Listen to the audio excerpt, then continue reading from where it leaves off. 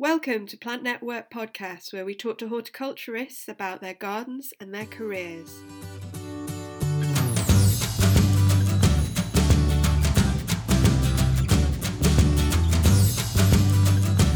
Hello and welcome to the Plant Network Podcast, an interview with. Today, Rebecca has handed over the podcast to me, Christopher Waddell, Senior Gardens Advisor at English Heritage, and I'm speaking with Rob Brett, who is a curator at the Royal Horticultural Society Garden at Hyde Hall.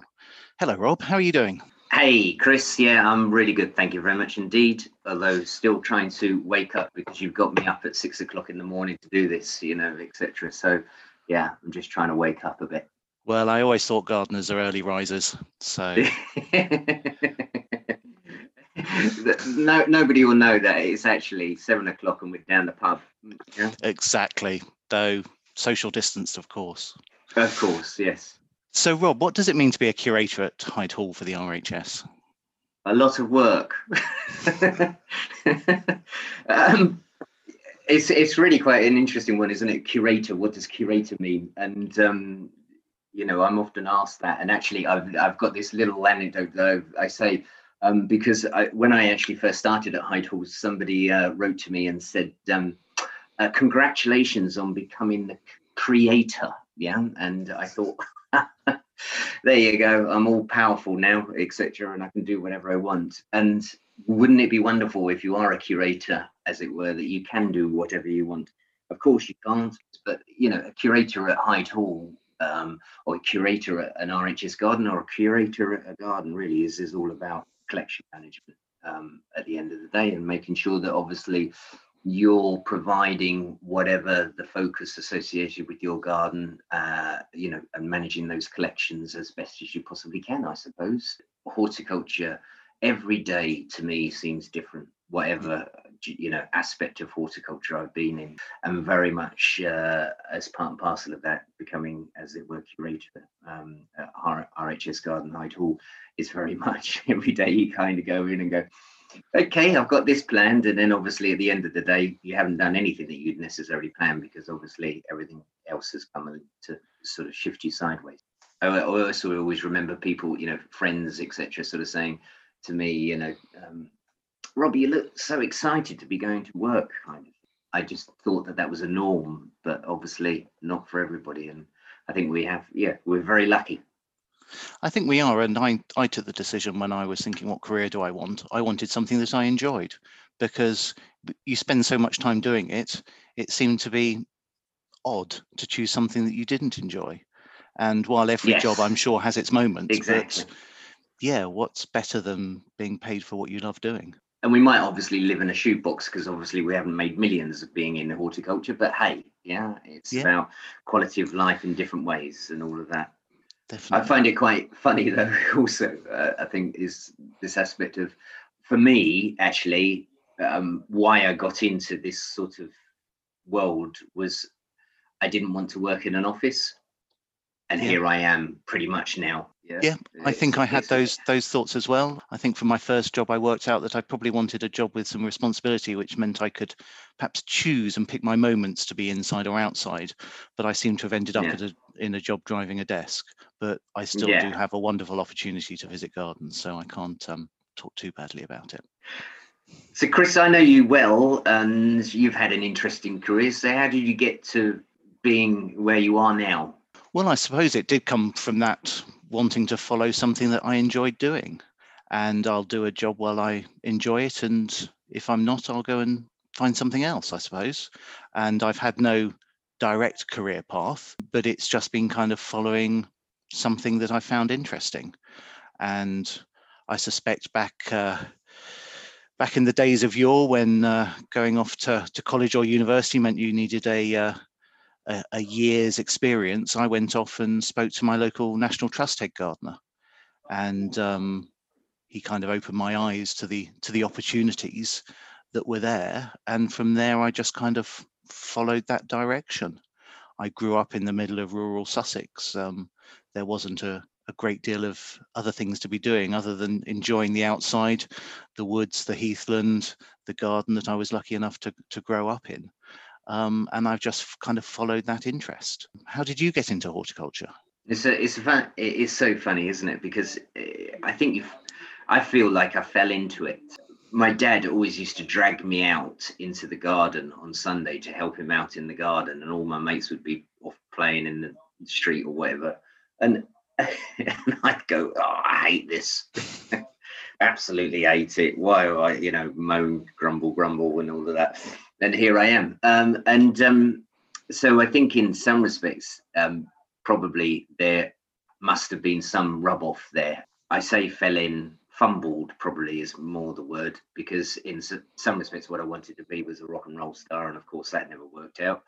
There's still time, surely. There might be, who knows. Yeah, the thing really, I suppose, with it was, just literally leaving school, and I literally got a job on a local pick your own farm. Did that during the summer.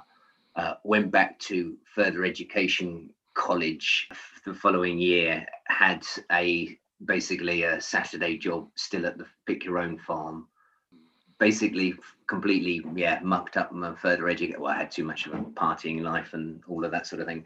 Mucked up the further education college, and then went back to the pick your own farm. And it was kind of, that's where it all sort of started, was, from that somebody then turned around to me and sort of said, well, why don't you actually go and learn about this? So I started off, as it were, in farming. I always find it interesting because before I even got my driving test, I was taught how to drive a tractor.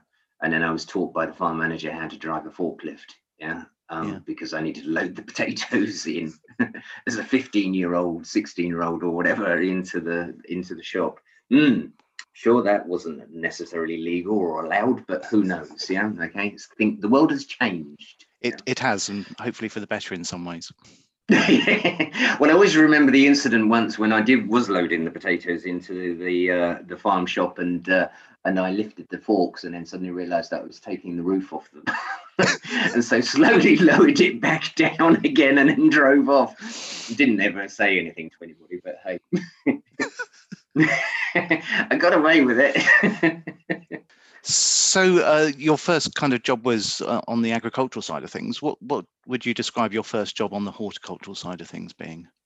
So basically, after that person sort of said to me, "Oh, why don't you go and learn about this?" I basically applied and went to North Wales College of Horticulture. Basically, studied commercial horticulture. It was a year's course. It was a fantastic experience as an 18-year-old to sort of leave home and go to a different country, and all of that, and really, after sort of finishing that, I came back home. The local garden centre, which was a family-run business, were looking for somebody to look after their plants, and so because I'd been to horticultural college, I got that job, and that's what sort of, I suppose, fed me into sort of more of the sort of ornamental plants or plant focus rather than sort of agriculture. Yeah. And you? Well, I completed a year as a trainee gardener with the National Trust. I'd previously, I suppose my first paid job was on a fruit farm, like you, picking strawberries over the summer. But yeah, my first job after school was with the trainee gardener of National Trust at Sheffield Park, and that really gave me a good grounding. And I then Sheffield went off. Park, what a fabulous garden! Oh, it is. I still wander around there. My parents live locally, so whenever I get the opportunity, it's just fantastic. I always used to eat more strawberries, than I probably did pick, and then feel sick. Did you do that? Yes. It's always those things, isn't it? Yeah. And then with me and my mate, we used to have strawberry fights, and then we got into trouble. But hey. Yeah, no, I was never going to waste them by throwing them. I found strawberries far too delicious for that. So I then went off to Writtle to do a degree in horticulture, because I had a fairly traditional upbringing through school, and kind of university was expected. The minute I think I mentioned horticulture, I was even more ostracised, and the teachers really didn't care. Not entirely sure they did to begin with, but I felt there was a distinct change. No matter what, plough on. I went to Writtle for 4 years, which included at that time a middle year. So I was really fortunate to get a job at the University of Bristol Botanic Garden, and that really opened my eyes to the kind of the plant collections. There you side go. of things, Yeah. and really got me Amazing interested, and obviously kind of lodged in my brain, because I left university. I was still thinking about historic gardens. I did my dissertation in the authenticity of historic garden restoration projects, and I went and found a job as a gardener in a historic landscape around a hotel. But I felt that wasn't stimulating enough, I think. I'd gone from a really intensive course. Yeah, I always kid my sister. She had 8 hours of teaching a week, and I had that in a day. Right. Yeah. So I found the change in pace different and not as stimulating. And I was really enjoying my work, but I was realizing that this probably wasn't going to be the be all and end all of what I wanted to be doing. And so I went and talked. I went back to the gardens I'd been in and went and talked to the head gardener and the curator and say, yeah, what do you think? What do you think the possibilities are? And they were my mentors. And in a way, one unfortunately has passed away, but one still is. And I remember that the previous students from Bristol Botanic Garden had gone to Kew, and I thought, I'll give it a go. In my naive way of just following my nose of whatever sounds interesting at the time. I love that. Yeah, I went to Kew, and I absolutely fell apart in the interview, to the point, and I will admit this, that I wrote in and I apologized, because I just was not good. Anyway, I got a lovely letter back saying, I'm sure you did okay, Mr. Waddell.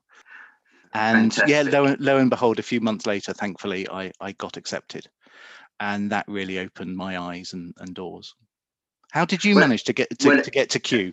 Because we first bumped into each other at Kew. You were kind of strolling around the glass houses in the orchid collection, as I seem to remember. But how did you end up at Kew, and what did you do at Kew? Well, obviously we were a few years apart associated with the course, but Kew was a change of life. And I think that really helped where I am today, as it were, because it did really completely change my life, having come from sort of the garden centre world, etc. I always remember in the garden centre world, landscapers coming in and basically using what knowledge I had about plants to sort of glean together a number of plants that they would then take off and make lots of money on, etc. And then they'd start to turn up in their Rolls Royces and all of this sort of thing. And I just think, hold on a second, it's different world sort of thing. So I actually went into landscaping, and then did all sorts of different things associated with that. But actually, a mate of mine from the North Wales College of Horticulture, Jonathan Allen, he basically went on from the North Wales College to Kew, and that's how I then learned about Kew. And you were saying about the interview process. Do you know what I got asked? I always remember this. Okay, what does NPK stand for? And I completely lost it, and I couldn't remember. I think obviously there's huge amounts of pressure that you're under in that interview sort of scenario, and so of course, similar to you, came out of that and sort of thought, oh well, yeah, I've rubbished that one up. I then received a letter and was absolutely delighted. And so Kew completely changed, my direction. And while, as you know, doing the 3-year diploma course, you're getting all of these projects and all of this sort of stuff, being thrown at you. And my first project I did was a propagation project, which was I did on Paphiopedilums and orchid. And I suppose what I thought was, well, horticulture, this vast subject, why don't I actually try and sort of specialize a little bit while I was, doing the diploma? And so all of the projects then I based on orchids. And when I was due to be finishing the 3-year course, a job came up in the orchid department at Kew. So that was really when I suppose Botanic Gardens became a bit more of my world. It's interesting you decided to focus on one topic. I just kept on seeing more and more opportunities. And in some ways that made me want to, be able to select from some of those in the future and perhaps not specialize so early. And it was almost a conscious decision, as I wanted to try everything. And I suppose I did summer jobs to work out whether I liked something or not. So I went and worked in a pot plant nursery, and I quickly decided I didn't like growing begonias and poinsettias. But I had that experience, and actually I decided I didn't want to go down that route, but it gave me some of the skills and the kind of the commercial speed to nursery work and things like that. So it gave me a fantastic background.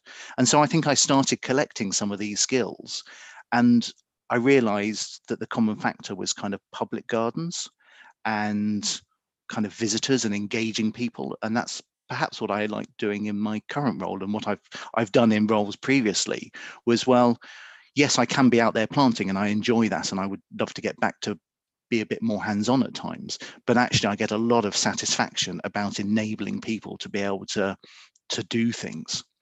And whether that's enabling a garden team to do a garden project or raise the standards or get the satisfaction of being able to complete something, or a visitor coming along and enjoying the fruits of everybody's efforts and then getting enthused by the surroundings behind them.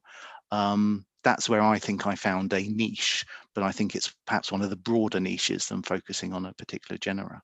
Yeah, and I suppose, similarly, I've sort of had this sort of experience within the orchid world that really actually did sort of channel me down into a very narrow sort of remit or area, should I say, of horticulture. And I always remember sort of, I got really interested in a particular genera of orchids called Bulbophyllum.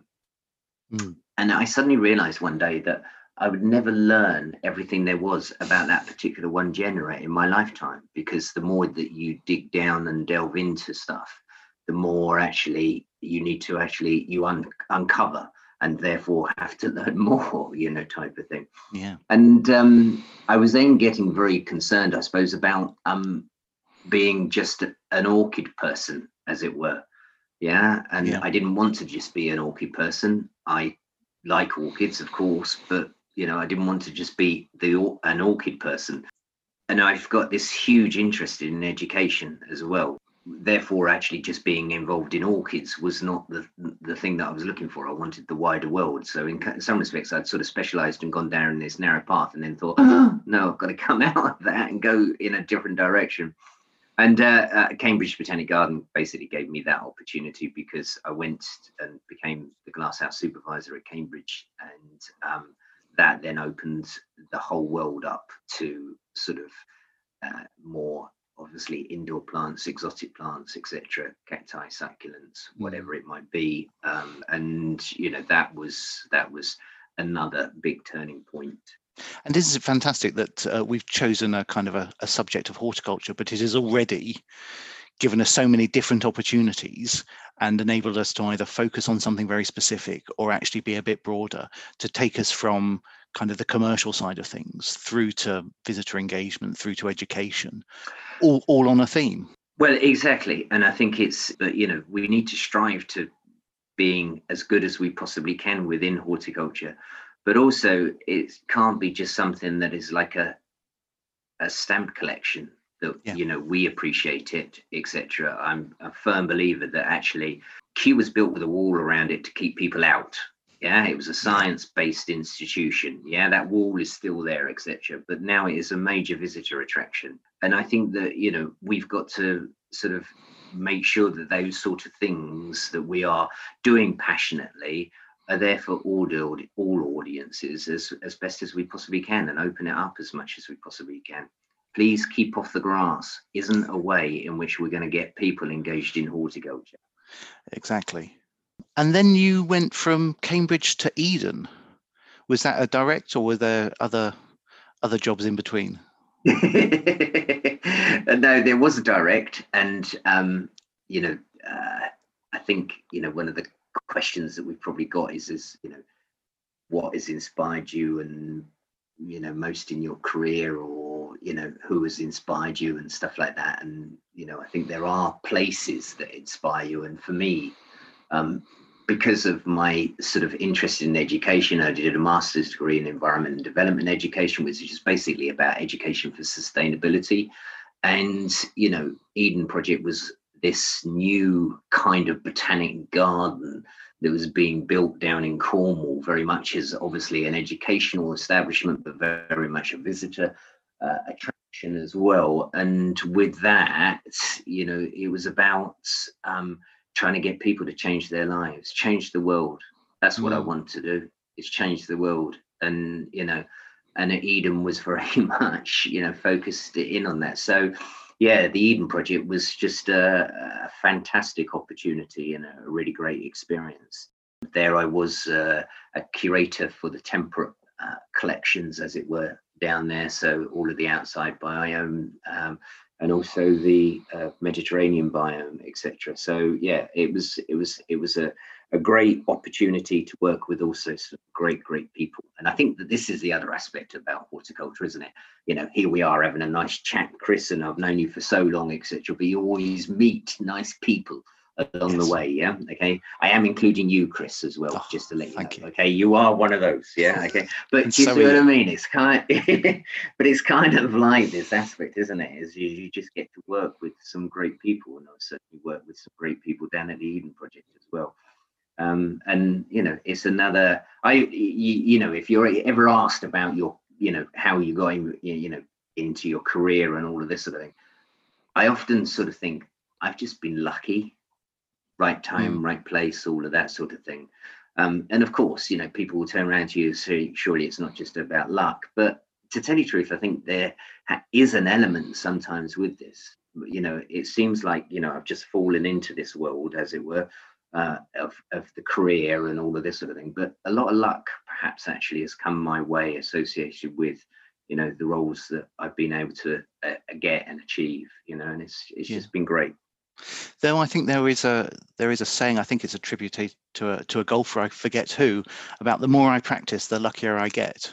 And perhaps the more that we've studied and worked in organizations and added those skills, actually that is added to our luck and the skill sets that we can then take from one job to another, and makes us hopefully more employable. So what's the difference between a curator at the Eden Project and a curator at the RHS? Are they similar roles?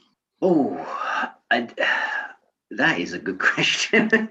I think to a degree, of course, there's similar roles because it's still about managing collections and stuff like that. But it depends on what the emphasis is on what the management of the collections is about. Yeah. And for the RHS, obviously, it's possibly completely different to what the Eden Project, which was about, which was, you know, your collections were about collections that are going to engage with people, to make them sort of see the importance of plants, you know, globally. You know, I can't ever see the RHS necessarily growing a hemp field, as it were, in order to, you know, get people to engage with the uses of hemp or whatever it might be. You know, it's that sort of thing, isn't it? That's the difference, I suppose, associated with. So maybe a slightly different focus, and very much the Eden Project was about I think probably we're all here with public gardens, I think, and I hope that we're all here on this particular page with public gardens, because actually, again, it comes back to the previous point. We can't just actually beautify a place, etc., and get people to actually naturally engage with it. We've got to be proactive with that engagement aspect, and it's got to be seen as a visitor experience. Yeah. And so I think in some respects, you know, this whole aspect between the curator at Eden and the curator at RHS Garden Hyde Hall has similarities, because actually Hyde Hall has to be a good day out for people, you know, and that doesn't necessarily therefore mean an aspect of just the horticulture. And certainly when I was down at Eden, and obviously Heligan being on the door and that, was this the experiential thing. You know, it wasn't just about growing plants, it was showing people how to cook with them and all of this sort of thing. And what have we done? You know, I took my team down with the Global Growth Vegetable Garden at Hyde Hall and took my team down to Eden and Heligan so that we could actually get that. So in other words, link these sorts of things. Yeah. And so, yeah, there's been that sort of, I suppose, rub off, as it were, about, you know, trying to get that sort of engagement going for the RHS as well. Yeah. I hope that sort of answered I think it's probably there are differences, but yeah, maybe those differences need to be similar. And it perhaps describes that horticulture is so different that a role that might be similarly titled in one organisation is probably different in another, or called a different name, for example. But it gives everybody an opportunity to find a niche, one hopes, in a job that they enjoy in horticulture. So is there anything that's kind of on your list that you still want to achieve career-wise? I don't know the answer to that, to tell you the truth, because I think you should always have an open door, open view. What I will say is the fact that I've had, we've already discussed, been Kew, Cambridge, Eden Project, even done a stint in plant science and stuff like that. And from my perspective, what's actually happening at Hyde Hall is the most exciting time of my life. And it's because Hyde Hall is a young garden. I'm just about to embark, the team and us, we're just about to embark on delivering an arboretum across the garden, and stuff like this. This is capability brown moments, as I call them, is this aspect of being able to do something that actually we're not going to necessarily sort of see, or, in maturity anyway. But, oh my word, it's so exciting. Yeah. And Hyde Hall has that opportunity because it is a young garden. Yeah. And as I always sort of say, it's 365 acres. It's 30 acres bigger than Kew, but we haven't had the 250 years plus or whatever it is like Kew. There's opportunities. Definitely. And I found that working for the RHS, the pace of change was fantastic and an amazing opportunity to have. So I went from being a student at Kew to working at Kew, but I then got a job with the RHS at Wisley. And I did various roles at Wisley, kind of loving the variety again, but also loving the change. And actually, there aren't that many opportunities in horticulture to do new gardens or new garden areas on the scale that perhaps the RHS has been doing over the years with all of its gardens. Yeah, I mean, I think there is that, that investment aspect, I suppose, and that opportunity to invest. And I think there are obviously lots of opportunities, for horticulture, whether it be private gardens as well. I've never worked within the private garden areas and all of this sort of thing, but obviously there's lots of opportunities sort of associated there. Hyde Hall is one of those that actually, when I first arrived at the RHS 5.5 years ago, it's this little old garden out on the east of England. And I do feel that hopefully, over time, it will start to be one of those major competitors as a garden for the east of England kind of thing. And that's the excitement. Yeah. Yes, very much so. And yes, I've got former colleagues and friends and people like that who have had wonderful and still have wonderful careers in the private gardens and designing private gardens and doing some amazing projects. The one thing that never perhaps appealed to me on that side of things is who gets to see them. And I suppose it's the public gardens that interest me. And there aren't that many new public gardens or parks being developed that enable people to visit them and see the growth of a garden and see the garden kind of developing, which I think is something special. So obviously my answer to this is Rob Brett, but if you could interview anyone dead or alive, who would it be? Thank you, Chris. Much. I see that as a very... I think we should have another pint now, shouldn't we? Yeah, definitely. Okay, just to make sure that everybody is knowing that we are still down the pub. Yeah. And probably what I would say, is... maybe I've already interviewed the person, in some respects, because I had a very lucky experience when I was at Kew. And again, lucky, I don't know. I always remember, so I was working in the orchid department and literally walked in, and my job was to look after the orchid displays within the Princess of Wales Conservatory. And I walked in one day and there was a school group there, and basically the school group had a number of adults with them. And so me and the student I was with at the time walked in, etc. And I saw one of these people and I thought to myself, blow me down, that looks like Mick Jagger. Yeah. And they then turned round, and sure enough, it was Mick Jagger standing there with this school group. And obviously, it brought one of his young kids in, and all of this sort of thing. And anyway, you where do you go with that? You know, it's like, you know, your heart's racing, all of this sort of thing, etc., is going on, and you just think to yourself, oh my God, you know, it's Mick Jagger. Act cool. Yeah. Okay. Well, you know, there is no way that you're going to act cool, is there, in any way, shape, or form? But anyway, I thought I was just trying to act cool, and we carried on doing whatever work it was that we were doing within the area display. And anyway, the school group walked on, and then basically a few moments later, I basically got a tap on my shoulder, and I turned around, and there was Mick Jagger standing in front of me, and he basically turned around and sort of said, so what is it about all these orchids in? Yeah, kind of thing. And I honestly thought to myself, oh my word, you know, this is my opportunity, as it were, to have a one-to-one with Mick Jagger and tell him what makes an orchid, as it were. Yeah. So I did. Yeah. Yeah. You know, that was just, you know, a fortuitous, most amazing experience. You know, there's, you know, an aspect of, you know, one of my sort of, I suppose, number of albums that have influenced, but Let It Bleed from the Rolling Stones was just an incredible album, you know, and here's Mick Jagger standing in front of me, etc. And of course, I completely mucked it up at the end because, you know, what do you say to finish all of this sort of thing? And I just went up to him and shook his hand, okay, and said, thanks for all the music.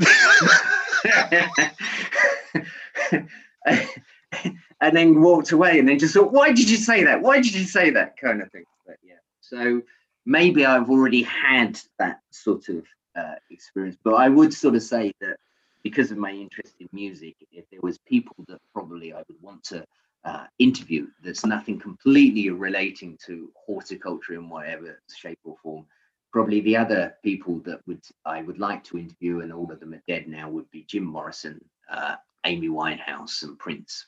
Yeah. So, yeah, God knows what I would say to them, and I'd probably say the same thing.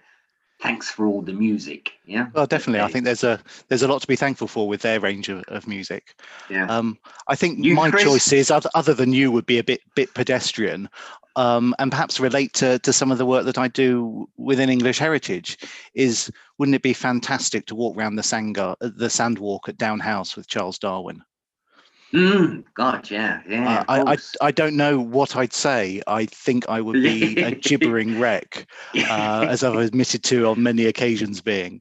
But just that opportunity to be that close and to understand, mind-blowing times. I think there's, you know, you choose these people, if you see what I mean, and then you start thinking about all of the sort of things that you would try and say to them, but actually, how would you interview? And actually, I've got a lot of time for the great interviewers of TV, etc., and all this sort of how they actually do engage with people, you know, and actually get them to talk. Yes. By the way, Chris, you're doing very well, because obviously I'm doing lots of talking. Well, thank you for that, because I was feeling that, yes, there's a whole skill in interviewing people, and I think I need a lot of practice. I'm sure we're doing fine. Yeah. Hopefully nobody's fallen asleep so far. Well, picking up on some of those great interviewers, there is a Desert Island Discs program, but let's take it the horticultural route. What 3 plants would you want to be stranded with on a deserted island?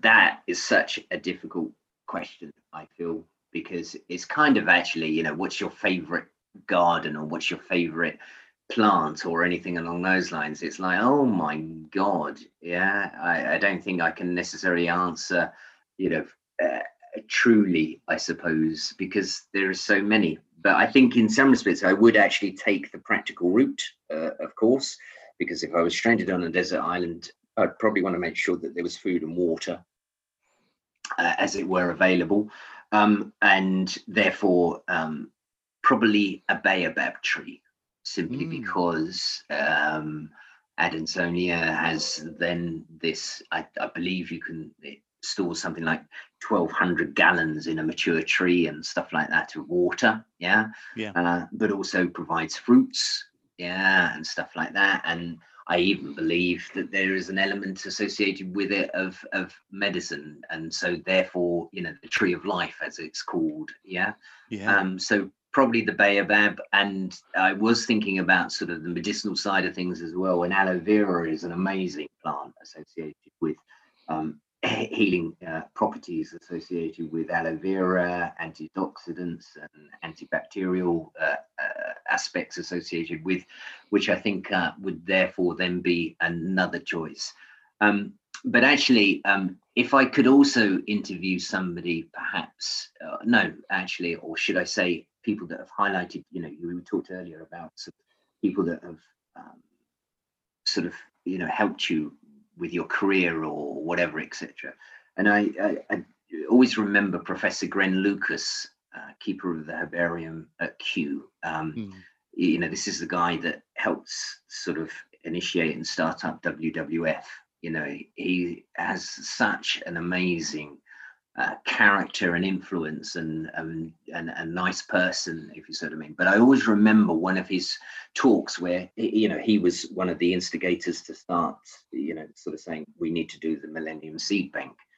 And I always remember one of his talks that actually as it were, when he would sort of retired, etc., he was looking at doing obviously sort of talks associated with conservation, and he completely changed the angle. And one of the angles that he chose, which is completely, I can see this, is the fact that if we're going to conserve plants, why don't we actually conserve plants from the sort of cultural and social and moral aspect associated with conserving plants, etc. And so actually he did this whole talk about what we get from plants that are basically cultural, from paintings, to sort of, sculpture, all the way through, etc. How plants influence and shape our cultures, and I think it's such an important thing. So I think in some respects, even though I've had I've got my food and I've got my medicine, I think I probably need some plant that would be giving me a little bit of inspiration and all of that sort of thing, and help me with my soul, as it were, and it would therefore be an orchid, because obviously my background. So there you go. I think those will probably be the three plants that I would do. And you? Very, very interesting. It's such, as you say, it's such a difficult question. I think if you were to ask me in 5 minutes, it would be different from now. I think I have quite a direct line between my brain and my stomach, so I'm probably thinking kind of survival and things I can eat. As many people know, I see the challenge of seasonality, particularly with asparagus, is that the last forkful of asparagus on the 21st of June, I must be so full that I don't want to see another piece until the following season. So I think asparagus would have to be up on the list. Figs, a ripe fig plucked right from a tree, still warm by the sunshine, I just don't think can really be beaten. And I would probably need something for scent and to remind me of kind of growing up in my parents' garden and my grandparents' garden and things like that. And the one memory I think I have was sowing sweet pea seeds with my grandmother. So I suspect I'll get all nostalgic and teary-eyed and think sweet peas for me. Great plant. Yes. Well, Rob, thank you so much for speaking with me today and interviewing me, as well as me trying to interview you. It's been fantastic to learn how your career has developed and your interest in horticulture. So thank you very much.